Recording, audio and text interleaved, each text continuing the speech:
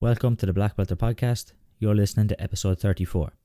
Today's guest is Sam Slater. Sam is a professional MMA fighter fighting out of SBG Ireland. Sam had a good amateur career, going 10-3 and competed in a number of IMAAF events. Since turning professional in May of 2018, Sam has signed with the Bellator promotion. He's had an up and down time so far, going 2-2 as a pro, but when you're fighting for one of the biggest promotions in the world, it's never going to be easy, and I'm sure Sam is going to put a good winning streak together soon. Today I chat to Sam about his martial arts journey so far, balancing other commitments like work and college with training and more.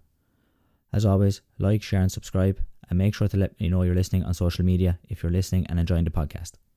So let's get into it. So what's up, Sam? How are you? Good, man. How are things? Not too bad. We were just saying about the isolation and lockdown and the boredom. Did you have any fights coming up? I did actually. Yeah, I had one. Had one scheduled for the 28th of March, I guess it would have been. Yeah, so about 4 weeks ago today. Actually, funnily enough, I had to pull out of that with an injury. Like about a week before the lockdown or about a week before the whole thing got kind of bad. The lockdown hadn't been announced yet, but I had a neck injury. But my friend, I was matched on it. My friend, my teammate John Byrne, was also matched on it, and he would have been fighting.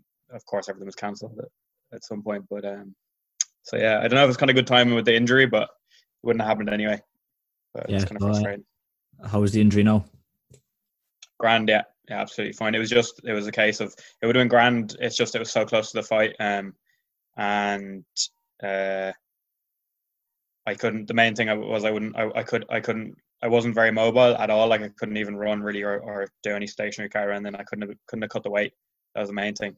I wouldn't mind, I was only a couple of weeks out. I wouldn't have minded if I couldn't spar or roll or whatever. But like I wouldn't be able to move enough to cut the actual weight. So I just made a smart decision.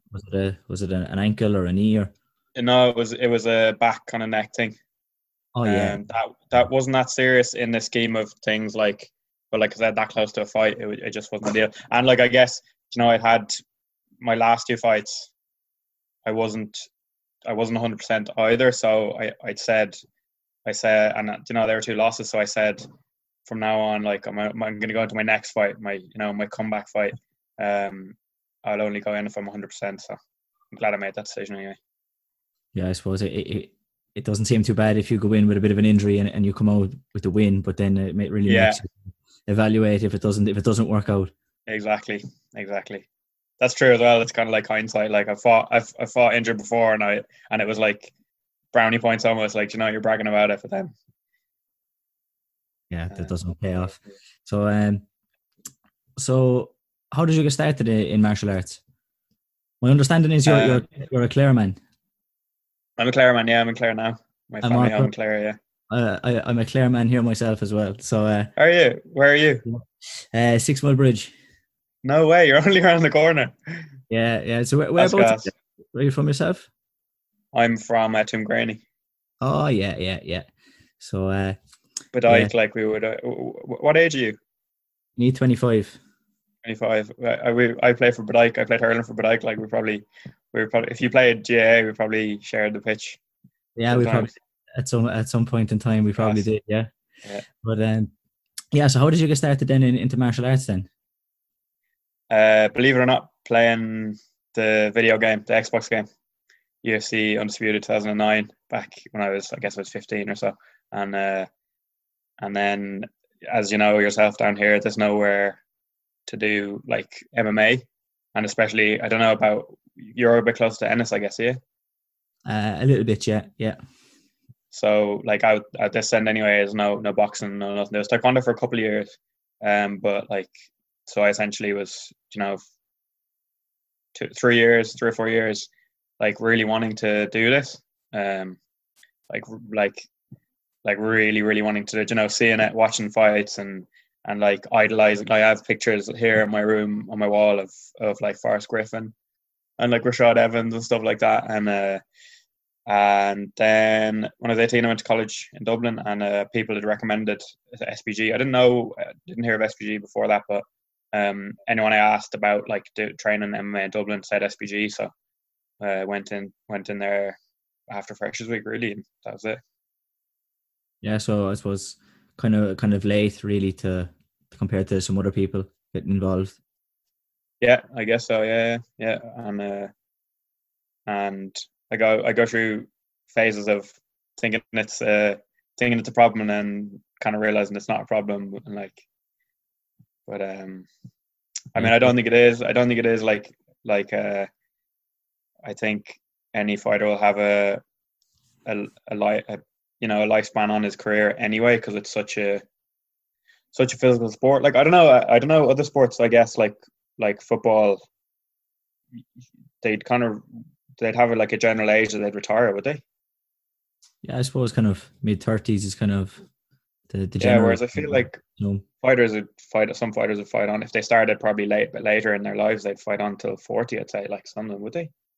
Yeah, there is some good examples I think of that where the guys who come up late manage to extend their career. Just because the damage you can take throughout a career, that if you start young, it kind of builds up. Exactly. Yeah. Exactly.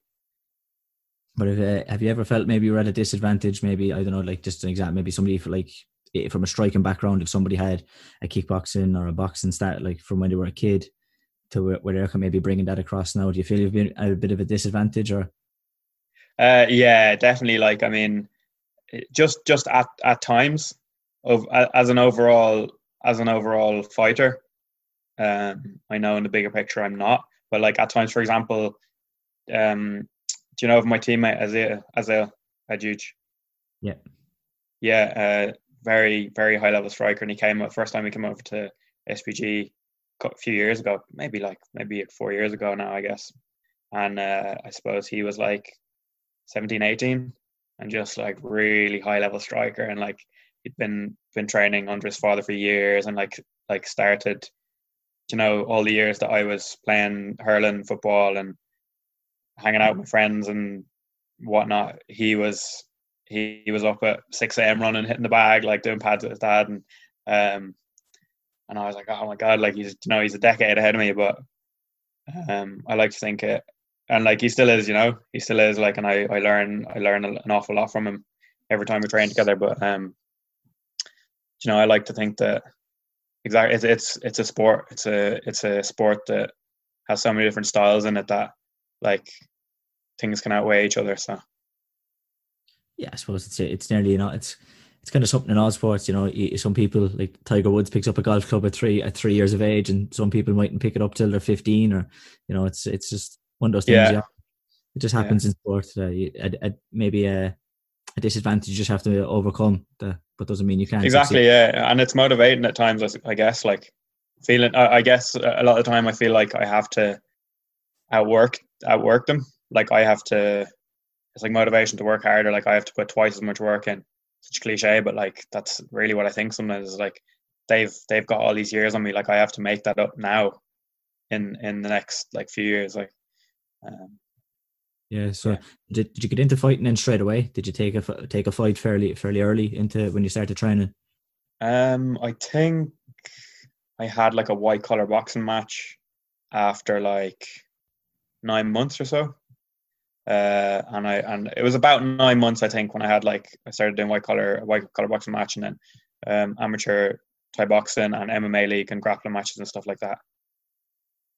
Now we didn't fight out of I was in the city centre gym, so I didn't start off training like in the HQ, like where John was coaching, and up until I fought MMA, even amateur MMA, out of that gym, no one was fighting MMA. It was like we were allowed to fight kind of like striking and stuff, like all the other kind of stuff, but no one had represented SBG in the cage as such until then. So I guess I and me and a couple of my close teammates really pushed for that. Like we were kind of a first wave of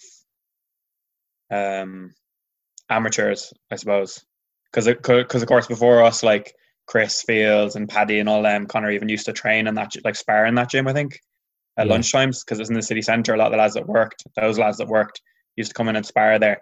He's at a sparring gym. But when I started there, that wasn't happening anymore. So it was like me and a couple of lads that I started with, Elliot, Levy, Fionn.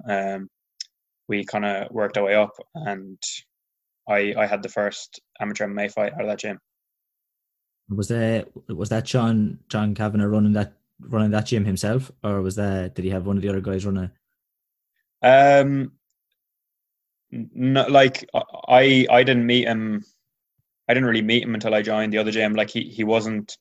I'd imagine he was overseeing it, like from a distance, but it was more ran by Stephen King, one of my first coaches, fantastic coach, and Phil White, like the striking coach there, and a grappling coach, and a grappling coach, Eric, and then Chris Fields as well, I guess, was involved because a few of us would go out to the HQ gym on Long Mile Road on Friday nights to do an SBG MMA team like training, or SBG like MMA league team training.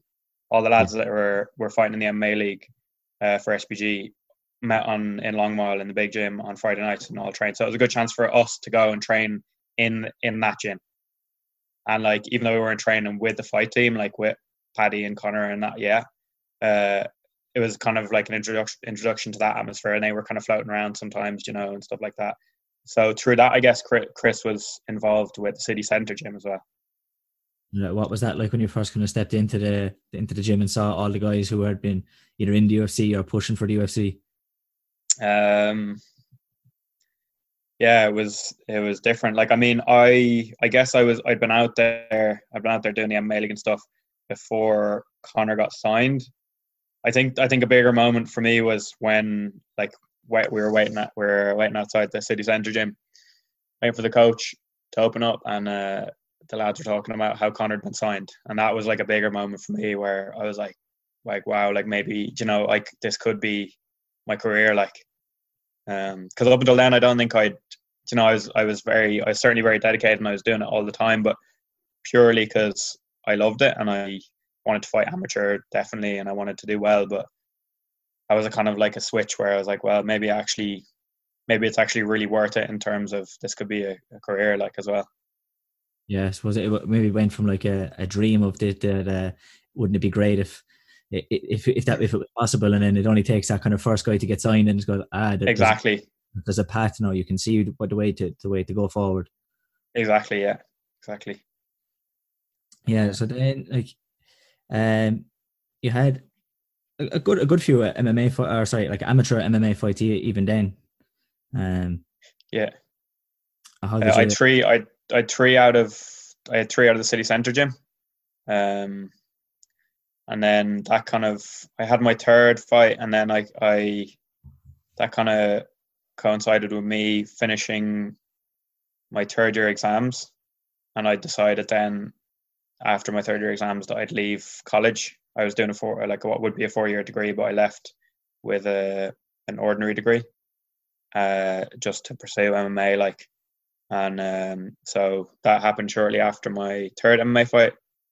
And then when I finished college, I moved out to near Walkinstown where the Long Mile gym was. It was actually then it had already moved to where it was last, which was Concord. So they're all really close together where they all were. But so yeah, I moved out to Walkinstown, rented a place out there, got a job relatively straight away, like in a Subway out there, and that marks me, training with the pro team and living out there and working, not in college anymore, working, supporting myself, like, and just going after it, like really going after it, like. Yeah, how have you found that balancing a job with trying to train for a pro career? Good. Like I think it's always kind of kept me a bit hungrier. I had a stint when I first got signed to Bellator where I decided I would stop working for a while and just focus on training.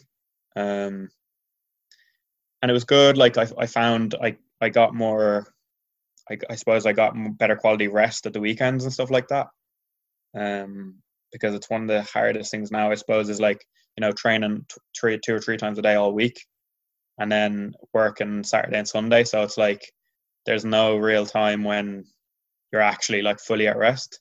Yeah. Obviously not now because Corona and all that, but this usually like so I took that time to actually just train, and it was like I was training all week, and then I train Saturdays, I guess, and I would rest on Sundays, like properly rest.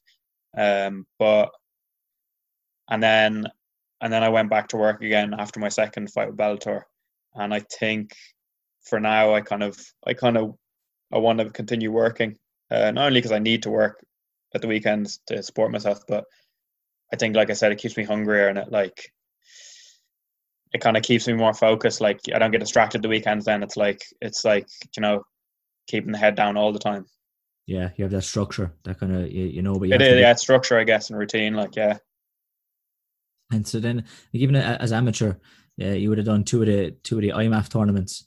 How did you find that experience? Great. So I did Birmingham in 2015, and that was amazing. Like that was a great experience. Yeah, just a lot of experience packed into a short amount of time. During that one, they were still doing multiple fight, or like more than one fight in a day. So I had 3 fights, but I had 3 fights within like 36 hours. Like I had 2 the first day, and then I'd won the first day and then 2 the second day. And so like that was a great experience. I kind of wish they'd kept doing that, to be honest. I think that's good. I think that's like good experience doing like that. But and then I won my first 2 fights there, and I lost the third, and which was and I didn't medal, it was kind of annoying though, because the guy that beat me in the third fight, one of the guys in the bracket with me who ended up having the same record as me, like moving forward. Sorry, the guy who beat me in the third fight and put me out of the tournament lost his next fight. So, but he'd got a forfeit in the first round. So I finished the tournament 2-1, 2 wins, 1 loss. He finished 2-1, but he still got a medal. He got a gold. He got a bronze medal because he got a walkover like on the first fight. But anyway, it's petty, but like, and then I went to Bahrain in 2018. I guess that was the Worlds, and that was great as well. But like, I think I took it all way too seriously. Like, not that you shouldn't take it seriously, but Birmingham, I was young, and I was just like, I didn't care, and I was just having fun, and like, whereas Bahrain, I was like trying to do everything to like a science, like my sleep. I was already changing my sleep pattern to match the daylight time in Bahrain, and like had my diet like perfect, which I still do. I think that's important for me anyway. But I was doing everything like too focused almost, and like building it up too much and posting loads on Instagram and saying like how I was going to win gold, and like and then I won my first fight and I lost my second fight to Kazakhstan. But still, amazing experience. They're hard. It's hard losing in those, because it's hard losing any fight, but it's hard losing in those because you're in your mind, you're like, I'm going to have 5 fights this week, and then you lose in the second day and you're like I don't really care that I lost, but like I want to fight again. Like that's one of the hardest things, is like I want to fucking fight again. I wish they would have some sort of structure where you could just get the fights in anyway, So I ended up taking a fight 10, like I lost my fight, and then I was straight on to my teammate Elliot, who often gets me fights, and he got me a fight 10 days later in Liverpool. So we flew in from Bahrain or whatever, and I fought, and that fight in Liverpool ended up being one of my favorite performances in my amateur career anyway, and ended up being my last amateur fight. Yeah. How did you find the difference between kind of the tournament setup to maybe the Saturday night format, kind of where it's just one fight that night, versus going to a tournament where, like you said, you're nearly building up to have 5 fights? Yeah, I guess it's a lot less, like, it's kind of a lot less intense. I don't know how I'd describe the difference. I think I'm quite good at tuning out the crowd or what's going on outside the cage anyway. I'd imagine a lot of fighters are. I can't say what their experience is, but I think once I'm in there, I didn't like not too much of a difference. There is that, obviously, that amateur feel to it with the rash guards and the shin pads. So that does take away a bit from the intensity of it. Like, even when I fought amateur on the amateur shows, the amateur fights that I had, we didn't have shin pads or anything. So, like that puts an edge on it almost. Like, there's nothing like, you just have your gloves and your shorts and your rum shield and that's it. But then again, with the IMAAFs, it's like everyone's hanging around in the hotel like all week and like eyeing each other up. And like, I remember my first fight in Bahrain, I kicked my opponent's knee, and my foot, after the fight, my foot ballooned up, and me and who I was staying with, Fionn, we were doing ice baths in the hotel room that night. All that night we were ordering ice and doing ice baths. I was trying to get my foot sorted out, and it wasn't too bad. The next morning I woke up, of course we have to weigh in every morning, and I remember I was going out to weigh-ins, and like, I was wincing because I didn't want to be limping around because I didn't know who my opponent was. Yeah. And like, anyone, like any member of his team could have known I was fighting him and said like, oh, your man's limping, it's his left foot, whatever. So, but that's part of the experience. Everyone cutting weight in the sauna as well, like, going in, and like, I remember when I was out and I was chatting to one of the lads who was in my division, Ben, who won it in the end actually, and the American lad, I think, and we were chatting away, and like, I was like asking him how things were going and stuff, and he was like, he was being kind of ingenuine, I felt, and then he was asking me how I was getting on, and I was saying how I'd lost today, and he was like, he kind of like let out a sigh of relief, and he was like, he'd been like lying to me to make it seem like he was in better shape than he was, because he was still in it. He thought I was still in it, and that we might have been facing each other. So he was like trying to say that he wasn't struggling or anything like that. And then he was like, when he found out that I was actually out of the tournament, he was like, oh my God, yeah, I'm cutting weight every day, and like, I'm losing this many pounds, and like, however tired he was and how sore he was and stuff. Like, so. Yeah, it's more of I'd be much more used to kind of that kind of feel, because with taekwondo, it is like that. Like, you go away with a team, and it could be a couple of countries in the same hotel, and you might be fighting for a couple of days. So you see the guys that you're sparring against like that. If people are cutting weight, we're lucky enough that you only have to weigh in the one day, but you could see guys. You could see guys in the sauna that are in your division, and that. And it doesn't really take getting used to get used to that environment. If like that. Because it starts to build it up, even the nerves, like you said, when you start seeing the guy and you're eyeing the guy you're going up against, and Jesus, is he ready? And like that, even you said, like, does he have an injury? Does he have this? If you're in the sauna, how long has he been in the sauna? How much is he cutting? And it takes that experience to maybe get used to that, and maybe just put it out of your mind. And but I would imagine so. I don't have much of that, of course. Like, that was kind of, I guess, jits comps, but like, that's the only kind of real tournament experience I have, and I could see why lads that, like, for example, Azale comes to mind, Dylan Logan and Kiefer like come to mind, having that like either kickboxing or taekwondo or whatever experience, like tournament experience, and having like how many fights have you had, would you say, in tournaments total? Like couldn't count. Like, I'm just going since I was 7 to to now. Like, if you're competing, like, I couldn't count up. I'd struggle with to count the tournaments I've done, never mind. Right. So there you go. So it's like, and that's all those times stepping on the mat and like start looking at your opponent and having all them nerves, and like, that counts for something, that's for sure. Like, and I guess I never really had that. Like, I just had it on the sports field, like, but nowhere near that level. So it was good to have that. I really need to run and get my laptop charger, man. No worries.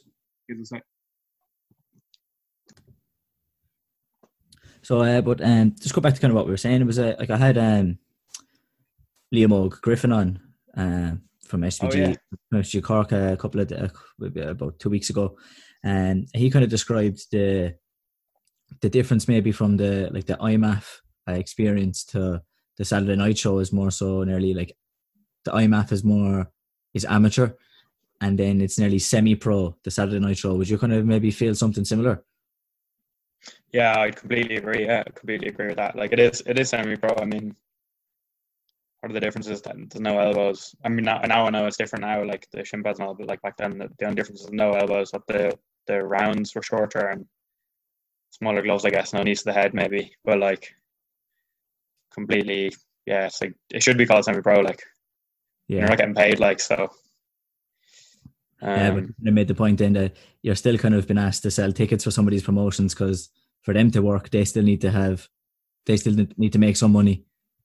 Yeah, exactly. Like I remember, I won't say who. Remember for a fight, a promoter contacted me and being like, I was looking for a fight, and the promoter was like, if you can if you promise to sell this many tickets, I'll give you a fight.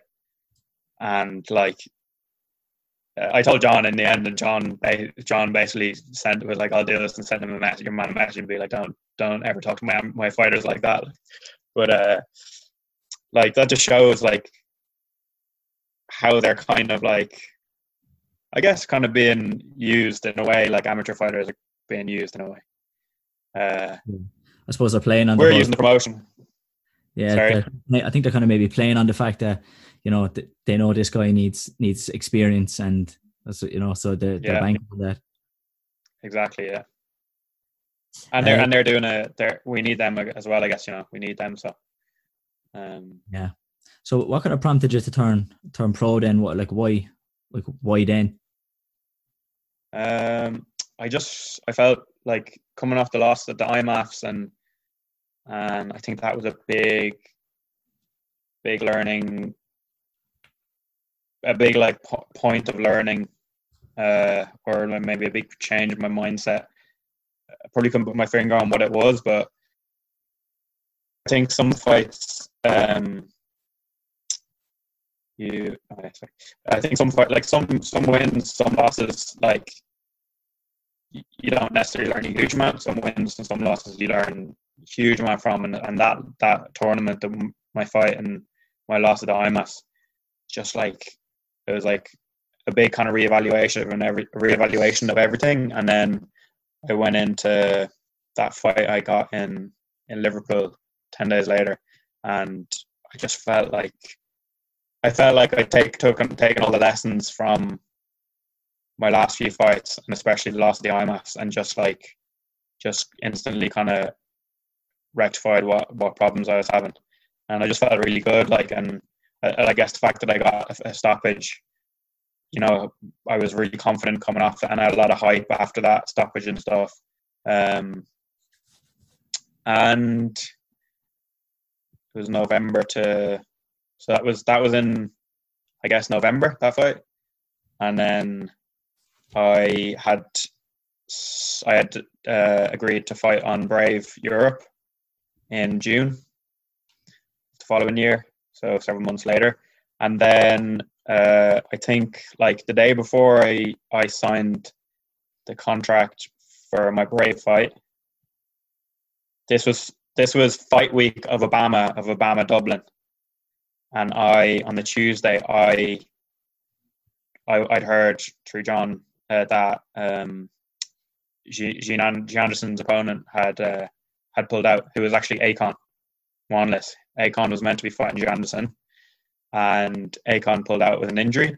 And then I heard that the fight was available, and I said to John, I'd take it.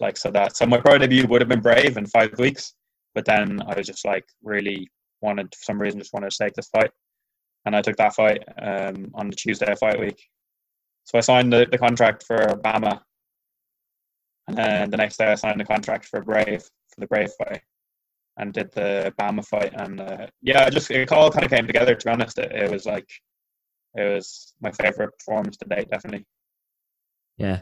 Which Obama card? What was that? Was it the one in Dublin? You said it would have been. It was in Dublin. So I'm trying to think who else fought. To be honest, I can't even remember who the main event was. It was the 12th of May. Yeah, I think it was Kiefer on the co-main of that one. I don't remember, but I'd say he would have been. Yeah, I don't remember, but I'd imagine he would have been being Obama in Dublin. Like it would have been the likes of Kiefer and James. And I'm pretty sure I was at that. one. Would have been, yeah. I think that's where Kiefer got the big cut over his eye. I think would have been the one with it. When he fought the British lad, was it? I think so, yeah. That would have been the same card, wouldn't it? That might have been it. Yeah, there was a But you know what? I can't remember a bit between Bellators and Bamas and fighting on them and not fighting. I've been to so many fights there now. Like, yeah. Do you God, feel kind of you're kind of lucky to have those many kind of cards in the big arena, like in the 3 arena? definitely, yeah, definitely, and to be able to, I suppose, a lot of the times to be able to kind of flow in as a team member as well is good. Like, and for this fight, like I fought there twice now, which is really nice. Like, And how have you found, like, I know you said you were maybe, I suppose, a bit late. A lot of your stoppage wins have been by submission. Um, is that more a side of your game that you kind of prefer or rely on more so than maybe the stand up and knocking guys out with one punch? um, I guess it kind of came to me easier. Um, I don't know why the grappling came to me easier. I don't know if it's just to me, but striking seems like more of a pedigree that's like years in the making. Those reflexes and like reactions and like milliseconds, where grappling's kind of, I don't know. I guess it kind of I more kind of got it early on. Um, but striking is definitely something that I've worked on a lot more since, definitely since my last two losses, and even before them I was just kind of putting it together. But definitely since my last fight, I've patched things up big time. Like, I'm still, obviously it's still a work in progress, but like, um, I've been training down in Phibsborough in Dublin Combat Academy with Collie Mahan. People might know Collie, or they might know of Craig Coakley, who's would be regarded as like the top Thai boxer of Ireland at the moment, like one of the best in Europe for sure. And yeah, really enjoying training down there for my Thai boxing, and feel like I've come on like a long way since then. So I'm hoping I'll be able to incorporate that more into my game. And like, and the other thing is, it might have been a silver lining. I injured my knee before my Bellator debut, before I fought Chris Duncan, and kind of forced me like to essentially not do any grappling. So for a year, that happened in January. I fought Chris in February. That happened in January of last year, obviously, and for the year I essentially wasn't grappling. So it's only really very end of last year, like the very end of December, that I started testing it grappling again. So I'm kind of back to grappling and striking now, but I had a year of just kind of focusing on striking. Maybe, like I said, maybe it was a blessing in disguise that I was forced to just put grappling to the side for a bit and focus on striking. Yeah.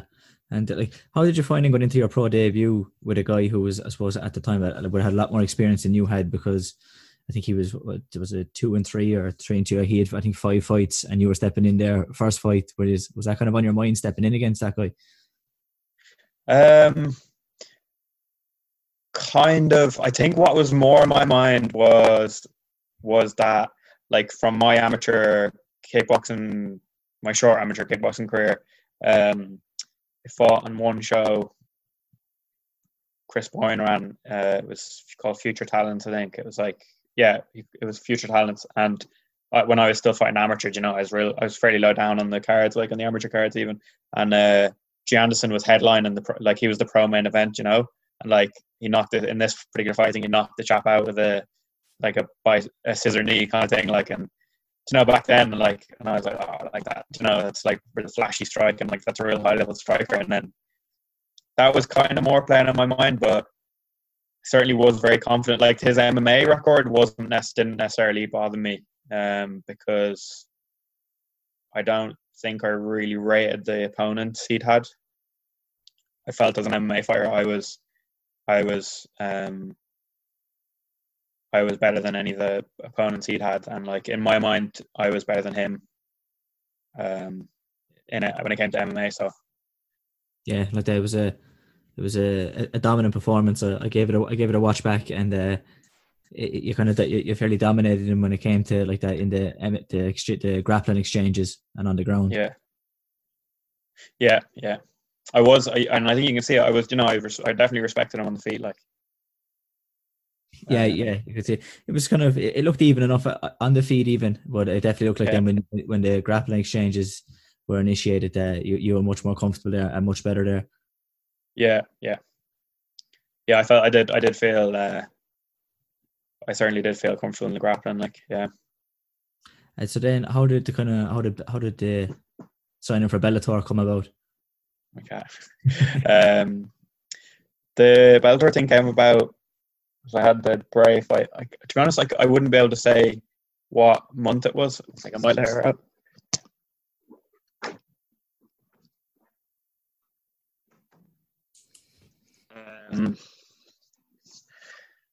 I wouldn't be able to say what month it was then because I fought in Brave and I can't remember. Was that 2018? Yeah, was summer 2018.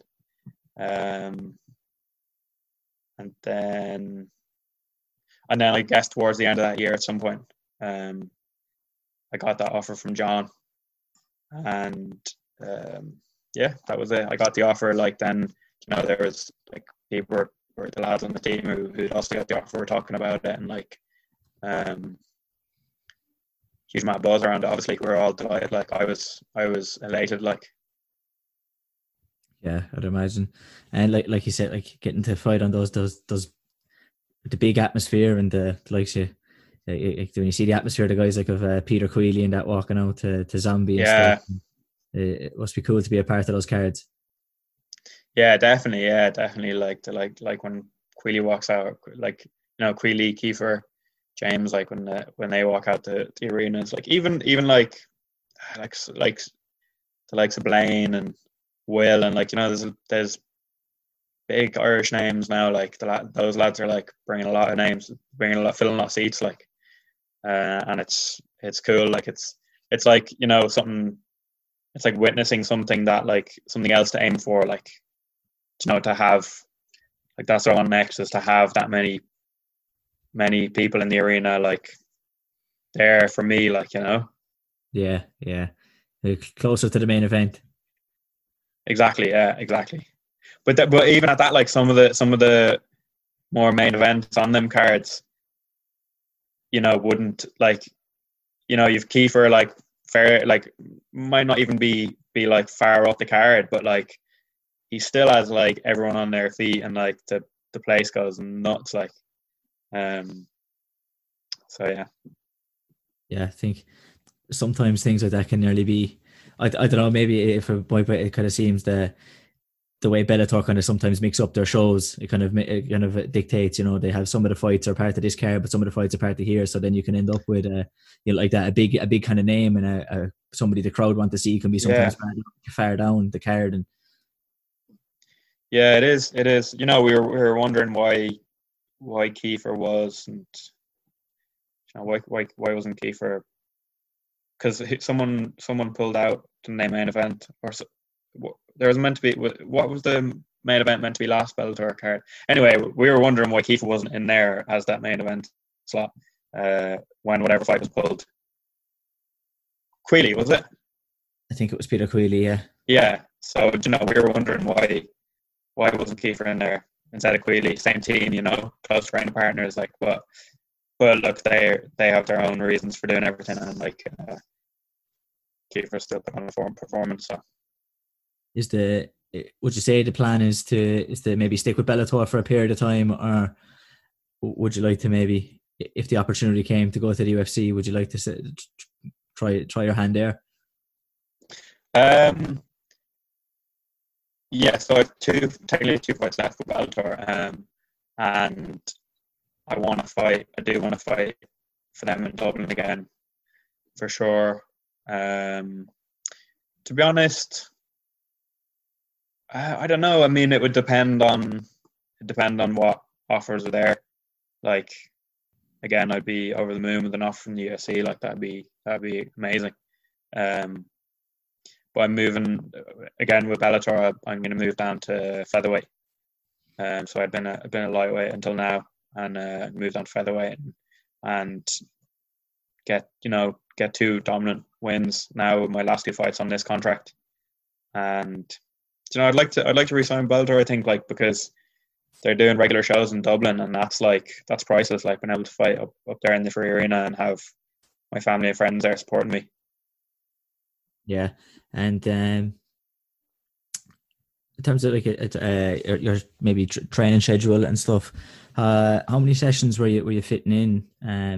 Like what is a normal kind of training schedule? I suppose if you're in camp, what would that look like? It was looking like generally for the last good while, I guess the year or 2 years, I guess the last year and a half consistently, I've been kind of doing like 3 sessions a day on 3 days. So 3 sessions a day, Monday, Wednesday, Friday. 2 sessions on Tuesday and Thursday, and then one really light one on Saturday after work, like which is probably just going to be a rehab session or something like that. So, and I'm kind of at that now here. I'm doing about, because I'm doing shorter sessions here. Because I'm training alone, obviously it's harder to be doing like an hour and a half, 2 hours if you've no bodies to move around with. And so I'm doing like hours. I'm just doing 3 hour long sessions a day here. But yeah, in camp, like it's going to be Monday, Wednesday, Friday, 3 sessions, Tuesday, Thursday, 2 sessions. And what sort of a mix kind of does that have then in terms of like MMA to maybe strength and conditioning to anything else? Yeah, so I'd be doing strength kind of training 3 days a week, and then conditioning 3 days a week, and then the rest is kind of filled in with like doing the sparring sessions with the team, grappling sessions with the team,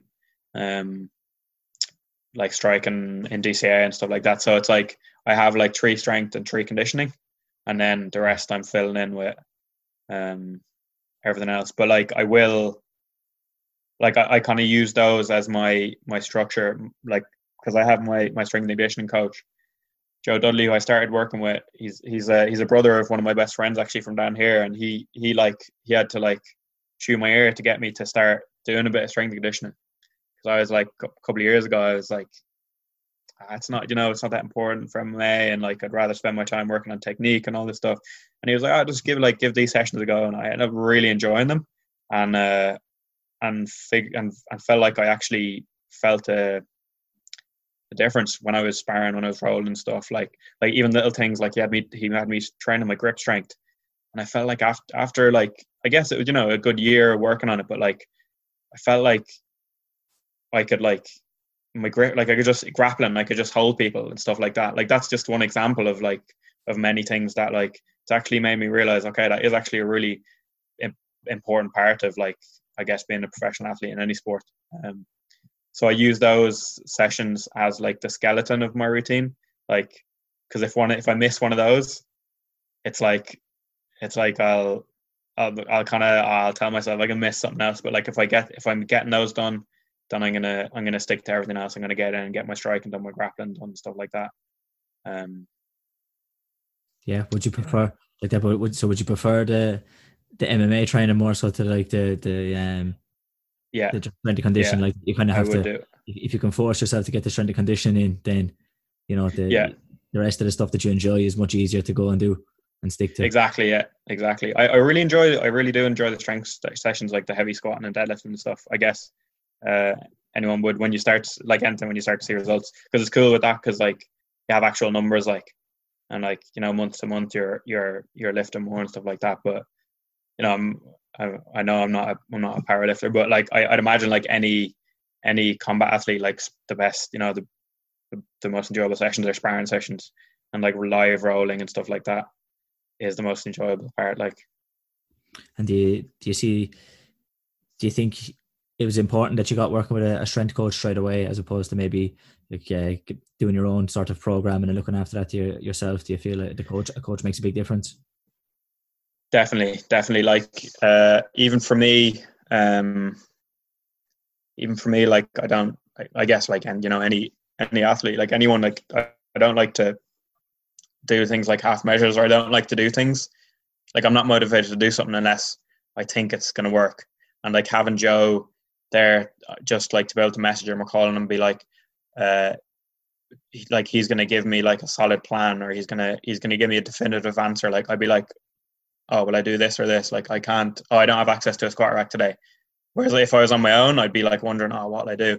He just sends me a message. He's like, do this. And it's like, a voice of reason. It's like, and I trust it, and I'm going to do it. Like, and because I trust it, it's going to work. Like I'm going to get results from it. Like, so I think that's important for me. It's like having a nutritionist, like, just having someone like a voice of like a confident person to tell you, no, this is what you should do. And like, I think placebo comes into that a lot as well. You know, it's like you're confident in them. So like them telling you to do it, you're just going to do it and it's going to work. Like, Yeah, otherwise you're nearly double guessing yourself, and like, exactly. Well, am I right? Am I not? Whereas if somebody else is telling you, it's much easier to go, well, yeah, exactly. They know what they're talking about, kind of idea. Exactly. And there's nothing worse than like when you're mid-session and you're going, oh, like, should I actually be doing this? Is this working? Or should I actually be doing something different? Like, but you know, when a professional has told you, no, this is what you should be doing, like, then you're not gonna, yeah, exactly, like you said, you're not gonna second guess it. Like, and so do you work with a nutritionist then? Because you said your nutrition is on point. So who do you have with your nutrition then? I work with Alex Nealon, who I got in contact with through my teammate Danny Nealon, who fights for Bellator now. And I always got on really well with Danny, and she went to the IMAAFs as well in Bahrain. And I met Alex there, Alex, her brother, who's a dietitian, like registered dietitian, and I actually already had a nutritionist at the time, but it's kind of similar situation to when I started working with Joe. Like, you know, we were just chatting, and he was like, he wasn't imposing anything on me. He was like, listen, just if you want ever have a chat, or you ever need any advice, like want to get a second opinion on anything, just send me a message. And like, you know, I started and like seeing kind of what kind of values he had and stuff. And one thing that I really liked about him straight away was around a kind of similar time, I was trying to reduce my animal, like the meat and stuff I was eating. And one thing I liked about Alex was he had no problem with that. Whereas nutritionists before were like, you have to eat meat, like, you know, all this, like, we need protein high and whatnot. Whereas Alex was like, that's grand. And his protein goals for me weren't ridiculously high. They were fairly moderate. And I was like, okay, and I tried the macros that he recommended he recommended macros to me, like how many calories a day, how many fats, proteins, carbs to eat a day. And I found like really good results straight away. I got in really good shape. I lost weight. I got like leaner. I didn't lose any muscle or anything like that. And so that was one thing. It was like, you know, when a nutritionist tells you eat this amount of calories and you do it for 4 weeks and you're losing weight on the scales and you look way better, like, you know, that's a no-brainer. And then the other thing was he was like actively changing my relationship with food. And I think some nutritionists, especially for MMA, could maybe be making their fighters' relationship with food worse, and in a way that like they're kind of ignoring any problems that you have in that sense just to make weight. Whereas Alex is like, okay, well, you know, this is a problem. We need to address this, even though it's going to maybe hinder our results short term. But like, this is a problem that will like, you know, this aspect of your relationship with food is dysfunctional, and we need to fix it and like actively change it. And like that's priceless to any fighter, because you'll talk to majority of fighters you talk to will have a fucked up relationship with food, and through cutting weight, and like been able to and I'm still, you know, I'm still a work in progress. Like, I still have my as any fighter does, like, but that's another thing I really like about Alex, is like he's actively trying to change that. And like, yeah, so that's Alex. And so do you eat meat at all now, or are you gone vegetarian, vegan, or? I do, like, I'd eat, like, generally when I'm in camp, I'd eat I wouldn't eat any meat or fish during the week, and I'd eat at the weekend. I'd have like sushi usually, or like if I was having, I might have ramen and I'd have a bit of pork or something in it. But generally, like, but yeah, I don't eat any meat during the week, and then maybe at the weekend, like sushi or something. And yeah, and like I've no bother hitting. I know a lot of people think it's not the best for athletes, but then again, you know, different body types suits me perfectly. And also, I think a lot of people are doing it and not tracking their macros.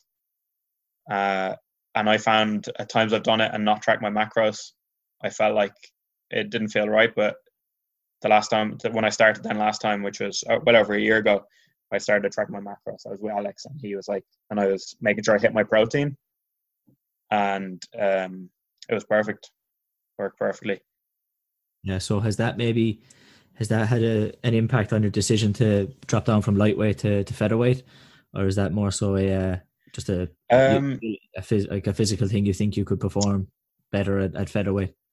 Well, it's more because even I can't remember when I cut out. I cut out meat, I think, shortly before, maybe like 6 or 8 months before, 6 months, I'd say, before my Bellator debut.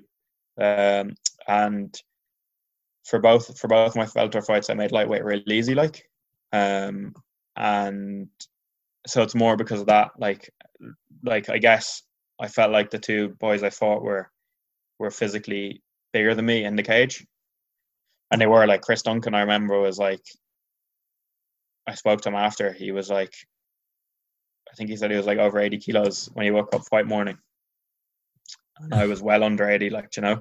Yeah. And then Akon obviously is a big boy, like, and just based on how easy I was making lightweight, I knew that I could. It was like after my last loss, I really started to think, like, what are the sacrifices I'm not making? You know, like how could I push more? Like, and that was kind of one thing that stood out. It was like, well, I actually make lightweight easy enough. Like, obviously, months of dedication on my diet, like, but then it's like I could have that last push in fight week, and I would make featherweight, and then I'd have that extra edge in the cage, like. Yeah. Do you feel then you'll be one of the bigger guys at featherweight when you drop down? I think so, yeah, or at least just be fighting lads my size. You know, there's going to be other featherweights cutting from my size, but, you know, I'm not going to be facing anyone as big as Akon or Chris Duncan, like. Yeah, I suppose as well. It's good though that you have like you said, your nutritionist put in maybe the good relationships with food and built in some good habits before, like that, before you decide to drop down a weight class. Exactly. Yeah. Exactly. Yeah, and do you feel around the gym, like you said, having so many guys from the gym competing on maybe the same Bellator card and even just other cards? Do you feel like having so many top guys around the gym is a help? Yeah, definitely. I mean, definitely. I think like always having training partners that are like below you and with you and above you in their abilities is always really important. So in terms of actual improvements in terms of training, you know, that's a big thing. You're going with bodies who are gonna be like on the offensive and like pushing you and making you defend and work out of horrible positions. But then also like the fact that, like, yeah, the big names, like, they're, you know, some stars of MMA, like, on the team, and that's also very motivating. Like, seeing them bringing in the teams of cameramen, like, to do like promo videos for them and stuff like that. Like, that's, yeah, it's motivating, definitely. So like, because the gym is obviously has so many members, what's the kind of setup then? Would you have kind of first sparring? Is it everybody kind of, there's a sparring day, or is it kind of maybe staggered? Maybe we have the smaller guys to the heavier guys, or? Definitely kind of size related, like, within the sessions it'd be kind of broken up like that, and we'd have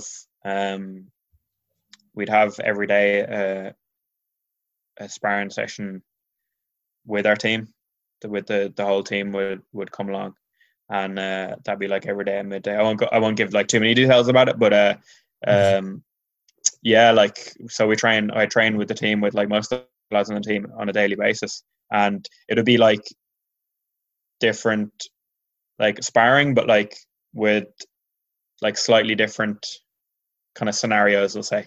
Yeah. On each day, like, it's not just like me here and my partner here and just sparring. It's like there's certain conditions placed on a particular day, say. And then also we generally do 1 or 2 like spars in the cage a week, full MMA spars, just 3-5s, like whatever we're doing, 5-5s, or amateurs we do 3-3s. Yeah, do you find it then that just that repetition of, you know, regularly feeling going the distance, that helps your condition as much as anything else? Definitely, yeah, definitely does. I don't think I think that's irreplaceable. That, like, you know, that sparring cardio. Like, if you're to do anything, I guess it should be that. Like, if anything, the other conditioning, the strength training I do, just complements it. Would you say, kind of, maybe you said your first introduction to MMA was kind of was playing the PlayStation and playing a video game, and has so far has a pro MMA career been what you thought it would be from playing the PlayStation? Do you know what? Back then, when I was 15 and I was watching the videos and whatnot, like, because I guess at that time, it was more like, just like, they were professional athletes, obviously, but they weren't like, you know, they weren't like the level they're at now. Like, I think they were closer to lads just getting in and like scrapping each other. And like, I'd be very surprised if many of them were like even training at the same level, with the same, like, at the same kind of, with the same precision and everything that even some of the amateurs are now. Like, you know, like, I'd be surprised if they were weighing their food and like counting their calories and, like, you know, monitoring like their heart rate during cardio sessions and like this and that and whatever. But no, I didn't, you know, I didn't think it'd be like this. I didn't think I'd ever like be like training at this level. I guess, like, I never really kind of thought too much into how any professional athlete trained. But no, like, looking at them boys, like, back then, I thought just 2 lads that just got in and like fought each other, like, did a bit of training and just got in and fought each other. Yeah, and so the first time you turned up at the gym, in the city centre gym, did you know, like, yeah, this is what I was looking for? I guess, I guess, do you know what? I guess it was what I was looking for, because just based on how quickly, like, I immersed myself in the world, and like, you know, it's like first year of college when, like, everyone, you know, everyone else in my year and like all my friends who went off to whatever college they went off to were like partying and like all this stuff, and I was just like in the gym, and like, before, you know, I was in there every day before long, and then soon I was in there like before college and after college. So I guess based on just how quickly I was like drawn to it, it probably was exactly what I was looking for at the time. Less so than even than being in college. Like, I think that's really what I wanted. But I remember the first day walking in, I remember talking to Stephen, like, my coach back then, Stephen King, and like, I remember first day walking in, like, I didn't walk in and go like, oh, I'm going to fight in the cage. I remember thinking I probably won't ever fight in the cage, like, but I just want to do this because it's something I've always wanted to do, like. And now here you are with a pro career. Yeah. It sometimes it can take you on a strange journey that you maybe didn't expect when you started. Yeah. Like, I know, like, the reason I nearly started martial arts, and a lot of people who else have been kind of on, is who would have started at a young age, said they wanted to just be, you know, a Power Ranger, a Teenage Mutant Ninja Turtle, that kind of stuff. And now it's taken them on a journey like that. That you don't really see yourself going on when you start. So like that, you kind of maybe came from the video game. I want a bit of that to, you know, a pro career.